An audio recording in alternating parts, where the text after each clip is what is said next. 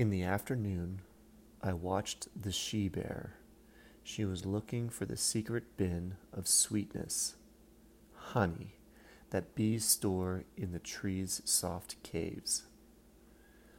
Black block of gloom, she climbed down, tree after tree, and shuffled on through the woods. And then she found it, the honey house, deep as heartwood, and dipped into it among the swarming bees. Honey and comb she lipped and tongued and scooped out in her black nails until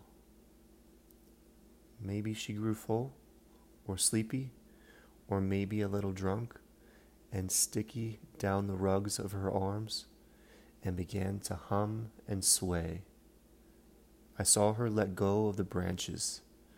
I saw her lift her honeyed muzzle into the leaves, and her thick arms, as though she would fly, an enormous bee, all sweetness and wings, down into the meadows, the perfection of honeysuckle and roses and clover, to float and sleep in the sheer nets swaying from flower to flower, day after shining day.